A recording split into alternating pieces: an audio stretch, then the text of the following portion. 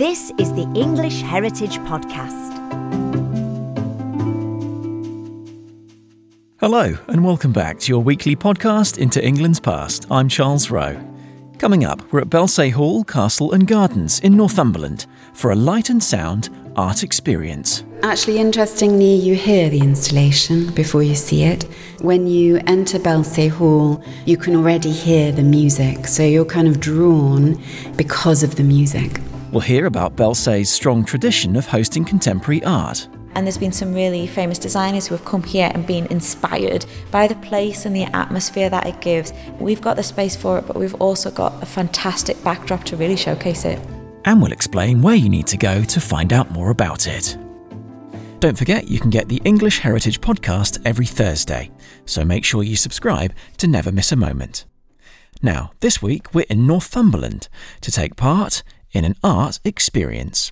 And there's a small clue about the composer there. It's an exhibit that contains sights, sounds, colours, shape and musicality. And it's here at Belsay Hall, Castle and Gardens, about 15 miles northwest of Newcastle, where you can sample it. Now, the property has a strong tradition of hosting modern art displays, which blend history with the contemporary. But as we're about to discover, this one is a bit different.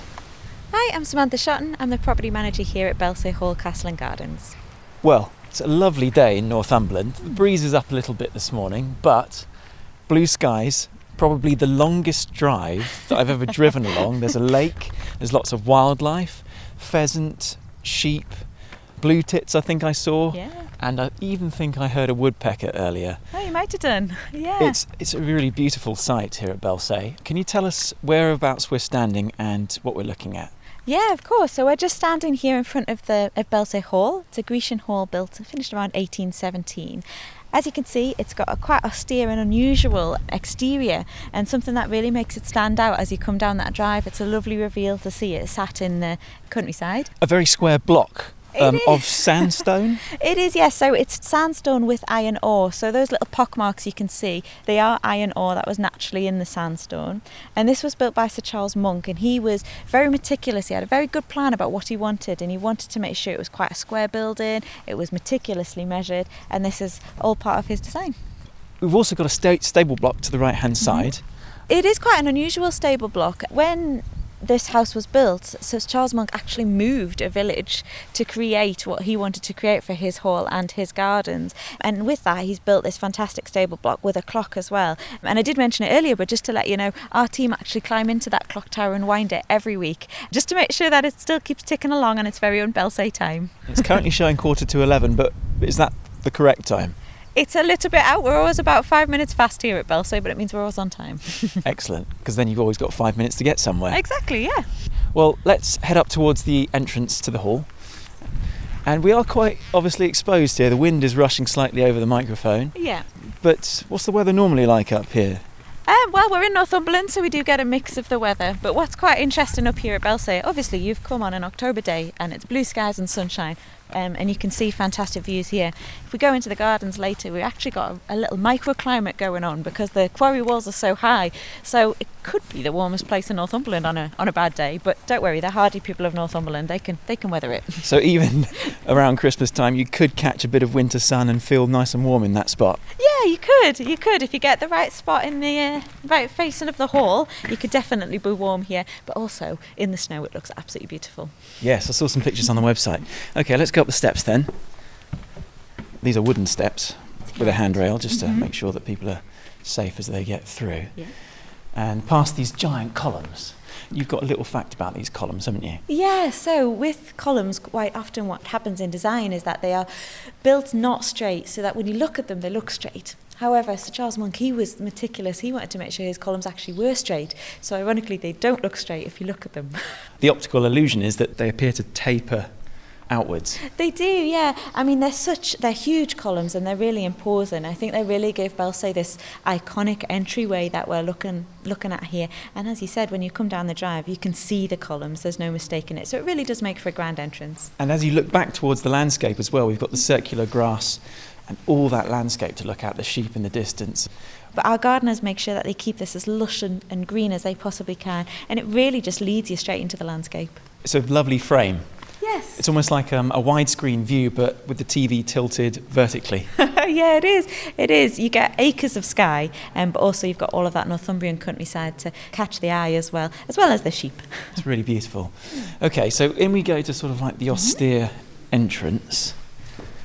And as people can tell from the sound, the ceiling is very tall in here. Yes. And the floor is stone. So this is a continuation of the sandstone and iron ore, which actually you can see it wears down differently to whether it's a bit of iron ore. So it is a little bit uneven, but it gives it a nice character, I think. And it just leads us straight with a view straight through to the pillar hall. Okay, so let's go into the pillar hall, going through a couple of wooden double doors. And what's really interesting here is we're standing on the edge of the pillar hall. We've got a skylight at the top with a kind of Georgian set of windows, as you might expect, but they are the skylight. And then we're looking at more columns, but they're a lot thinner than the ones outside. These ones are probably about a couple of feet wide. Yeah, I'd say so. It's almost like we're walking into a Grecian market, and yet we're inside. Well, that's it. I mean, I think Sir Charles Monk would be over the moon that's what you said. As you can see from the curly patterns, this is very Grecian inspired, and the whole hall was inspired by a honeymoon to Greece. We looked at it and he thought, yeah, this is exactly the style I want to build my house in. And like you say, you get that really grand feeling that's created by the columns, but you also do get that inside-outside feel, especially with the natural light coming in. It's just fantastic. It just continues that grand entrance all the way through to the very centre of the house. This is bang in the centre. It takes you up to the upper floor as well. It's double height. So actually you really do get that sense of grandeur. So give us a bit more of the history and how it came to be so sort of empty today. Well, what's quite interesting about the family here, I mentioned we've got a hall, castle and gardens. Our family originally lived in the castle, and then on Christmas Day in 1817 they packed up their belongings and they moved into this hall here. And it was also very deliberately done. The gardens were carved out of the rock, knowing they were going to be gardens. And we get this fantastic space here. Now, I mentioned about Sir Charles Monk. He was quite meticulous. He designed this, and he was only in his early 20s, which I wasn't designing houses in my early 20s, but he designed everything right down to the inch. He wanted it to be square, he wanted it to be even, and it is measured down to 3 decimal places. He was so meticulous about getting it right and getting his particular style. He wanted it to be functional, but he wanted it to be beautiful and a really good example of what he had seen. So you might have noticed when we looked at the front of the house, there's no signs of any drainage or anything like that. It's all through the walls, and that was to make sure that it did have that beautiful clean finish. It's caused us some problems since, as you can imagine, but it does give us that beautiful smooth finish. And what he's been able to do is just emulate that throughout. He clearly had a strong sense of what he wanted to achieve here, and I think for what he's achieved he has done. Unfortunately, these houses are quite expensive to upkeep, and it did come into our care in 1980, by which point there wasn't a family collection of furniture left. But what's fantastic, and one of the things that the family were quite keen for us to keep, is because of that, it's so stripped back. We can see the architecture, we can appreciate what's been done, we can see how it's been constructed, and we're kind of in a unique position with that. It also allows our visitors to really use their imagination and cast onto this building what they want to imagine. We've got a bit of a history of holding contemporary art exhibitions here, and there's been some really famous designers who have come here and been inspired by the place and the atmosphere that it gives. And this is just a great way for our visitors to engage in a different way and understand that culture. We've got the space for it, but we've also got a fantastic backdrop to really showcase it. Next, it's time to enter the library to meet the creator of Belsay Hall's latest exhibition, Memory and Light, which features the music of Arvo Pärt. So my name is Claire Farrow. I'm an independent curator and writer, and I curated and developed this project, Memory and Light, for Belsay Hall. So welcome to the library in Belsay Hall in Northumberland. Thank you very much for inviting us here, Claire. Now, first of all, to set the scene, what does the installation look like? So actually, interestingly, you hear the installation before you see it. When you enter Belsay Hall and you go into the beautiful Grecian-style Pilar Hall, you can already hear the music. So you're kind of drawn into the library because of the music.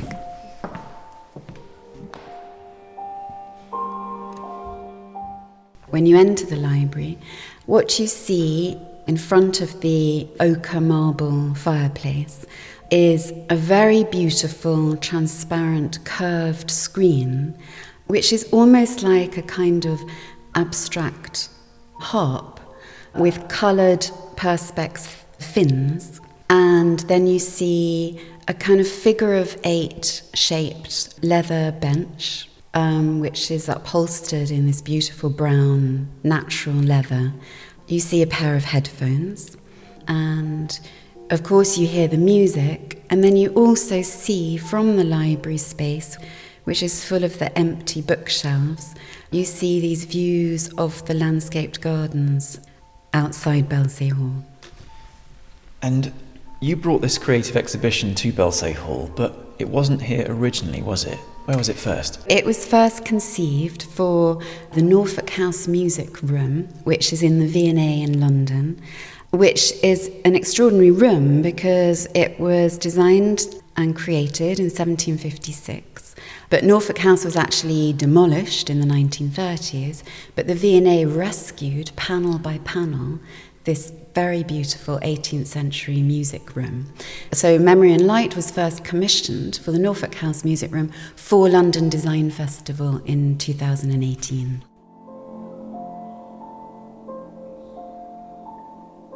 It's still and silent and empty, and I thought how amazing to bring this installation with Arvo Pärt's music and Arup's design and bring this space to life again, which we're now doing at Belsay Hall.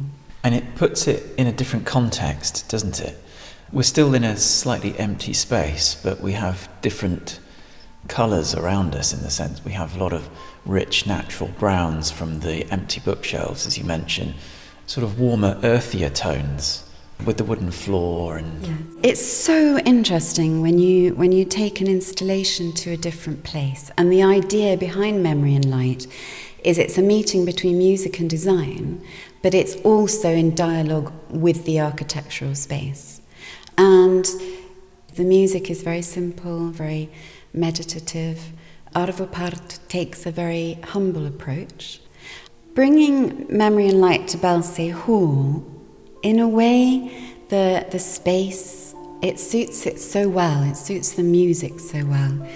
And there's something, because it's empty and it's kept unfurnished, and there's no attempt to recreate what it was in the past. It has that kind of truth to it. And truth is absolutely fundamental to Arvo Pärt's music, and which is why I think it communicates in such a universal way to people. Then, of course, there are things that are added to Memory and Light by bringing it to Belsay Hall. There's the encounter with nature. So you can sit on the bench, you can listen to the music, experience the screen of coloured light, but at the same time you can look out of these beautiful windows and you can see trees and you can see the green grass, different shades of green, the sky, and you can see the sunlight or the rain or the movement of the wind, and it really adds so much because Arvo Pärt himself lives and works in the middle of a pine forest in Estonia. So that's added a great deal to it. And also being in a library. There's a new Arvo Pärt Centre, which the composer has created with his family. It's for his legacy. It's to preserve all of his music manuscripts, his sketches, his books, his letters. And in that centre that opened in 2018, there is a library with his own collection of personal books that he collected on his travels as a composer around the world. So there's this lovely connection with Sir Charles Monk, who created Belsay Hall, who travelled, did his grand tour, and came back and created this with this beautiful library. So, yeah, it's while there, of course, it's the same installation, it has taken on new meaning as well by being in Belsay Hall. And I should say that the whole installation, the whole idea, was inspired by words that he wrote in his musical diaries. I could compare my music to white light, which contains all colours. Only a prism can divide the colours and make them appear. This prism could be the spirit of the listener. You know, even though this is music that was composed in 1970s and the last piece, the voice piece, was composed in 2004, but there's this beautiful dialogue, I think, between this mathematical space and the music. And you can sit there with your eyes open, taking it all in, looking up, looking across, looking around the semicircle of colours, or you could just close your eyes. We have the sun coming through on your back, maybe at lunchtime as it's facing south, and experience it that way as well. So you don't necessarily have to be looking, you could just have your eyes and your thoughts and calm contemplation. Yes, that's right, and that's very much what the composer would like you to do, but it's also very much what Arup would like you to do. And the reason why the bench is designed in that way, interestingly it looks rather like a cello or a violin, but actually the reason why Stephen Phillips designed it in that shape is so that however many people are sitting on it, they're never facing each other. So they can sit, even maybe 10, 12 people could sit around on that bench and have their own individual personal experience, like you say, with their eyes open or with their eyes closed. But they don't have to be looking at each other. So it's a very personal, individual experience, and that's what is so important to Arvo Pärt. And he struggled so hard to find his own voice, and he wants people to find their own experience. And it's a funny thing, really, because it's transcendental, because it's communal. Everyone sitting around a bench, potentially, but facing out and having their own thoughts. So it's very much both communal, universal, and individual. That's right. So it's a collaboration between Arvo Pärt and Arup, but at the same time you can experience the design in its own right, the music in its own right. And for people, yes, they can come together in this beautiful library space in Belsay Hall. They can be sitting together on that bench, listening to the music together, but at the same time, they are also within themselves, experiencing the colours and the light and the thoughts and the emotions that are within them. And I suppose at the end it's very much about the spirit or the soul of the composer and the listener, and also here of Belsay Hall, because even though it's empty, you experience it, all these resonances of history and its past. You know, you can almost hear the voices, that we're here, in 1817. And that's something that is really moving and exciting for me as the curator. The most sensitive musical instrument is the human soul. The next is the human voice.